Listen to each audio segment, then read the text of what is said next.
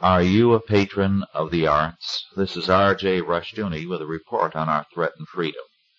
Very few of us have the money to finance artworks, and if we did have it, we would prefer to pay for what we believe is good art. All of us, however, through our tax dollars, are very definitely patrons of the arts. The annual appropriation for the National Endowment of the Arts budget is being pushed closer and closer to the $150 million mark.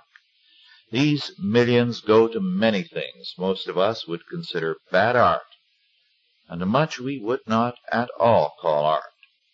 In recent years, such funds have been used to produce a film on making a blue cornmeal bread, for producing a gay sunshine journal, to publish a feminist publication, to acquaint ex-criminals and ex-drug users with art, and much more. Some of the funds go to strange causes.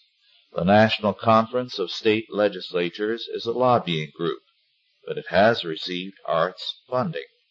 The same is true of the National Council on the Aging, also a lobbying group. In Washington, D.C., one sponsor of an erotic art show received funding, and so on and on. Of course, some in Congress will argue that $150 million is not much. It may not be much to Congress, but it is a great deal to the rest of us. Moreover, we have our growing deficit because grants of $150 million to many thousands of like causes add up to billions of wasted dollars and an economic crisis. We are regularly told by state and federal officials that their budgets cannot be cut. What we are not told is of the thousands of foolish grants which are regularly made and need to be eliminated totally. Our national deficit is becoming the national disaster.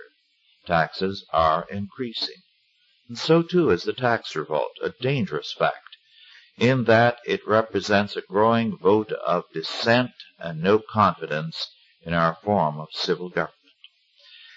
If Congress continues to spend money as usual, it will not only bankrupt the country but also destroy all confidence in our constitutional order.